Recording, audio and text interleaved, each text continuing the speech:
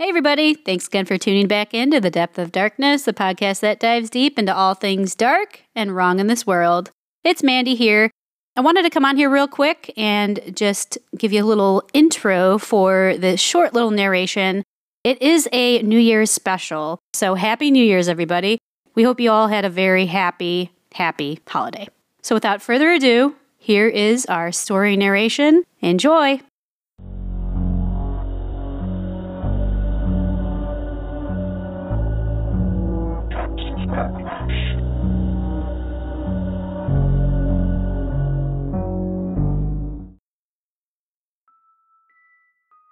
I love my husband. I know he isn't cheating on me. Now, other women would be suspicious if their husband started coming home in different clothes than he left in. But not me. I trust him. I know he's not cheating on me. Other women might be suspicious if their husband started spending longer hours at the office. Other women would jump to conclusions seeing their husband with so many younger girls.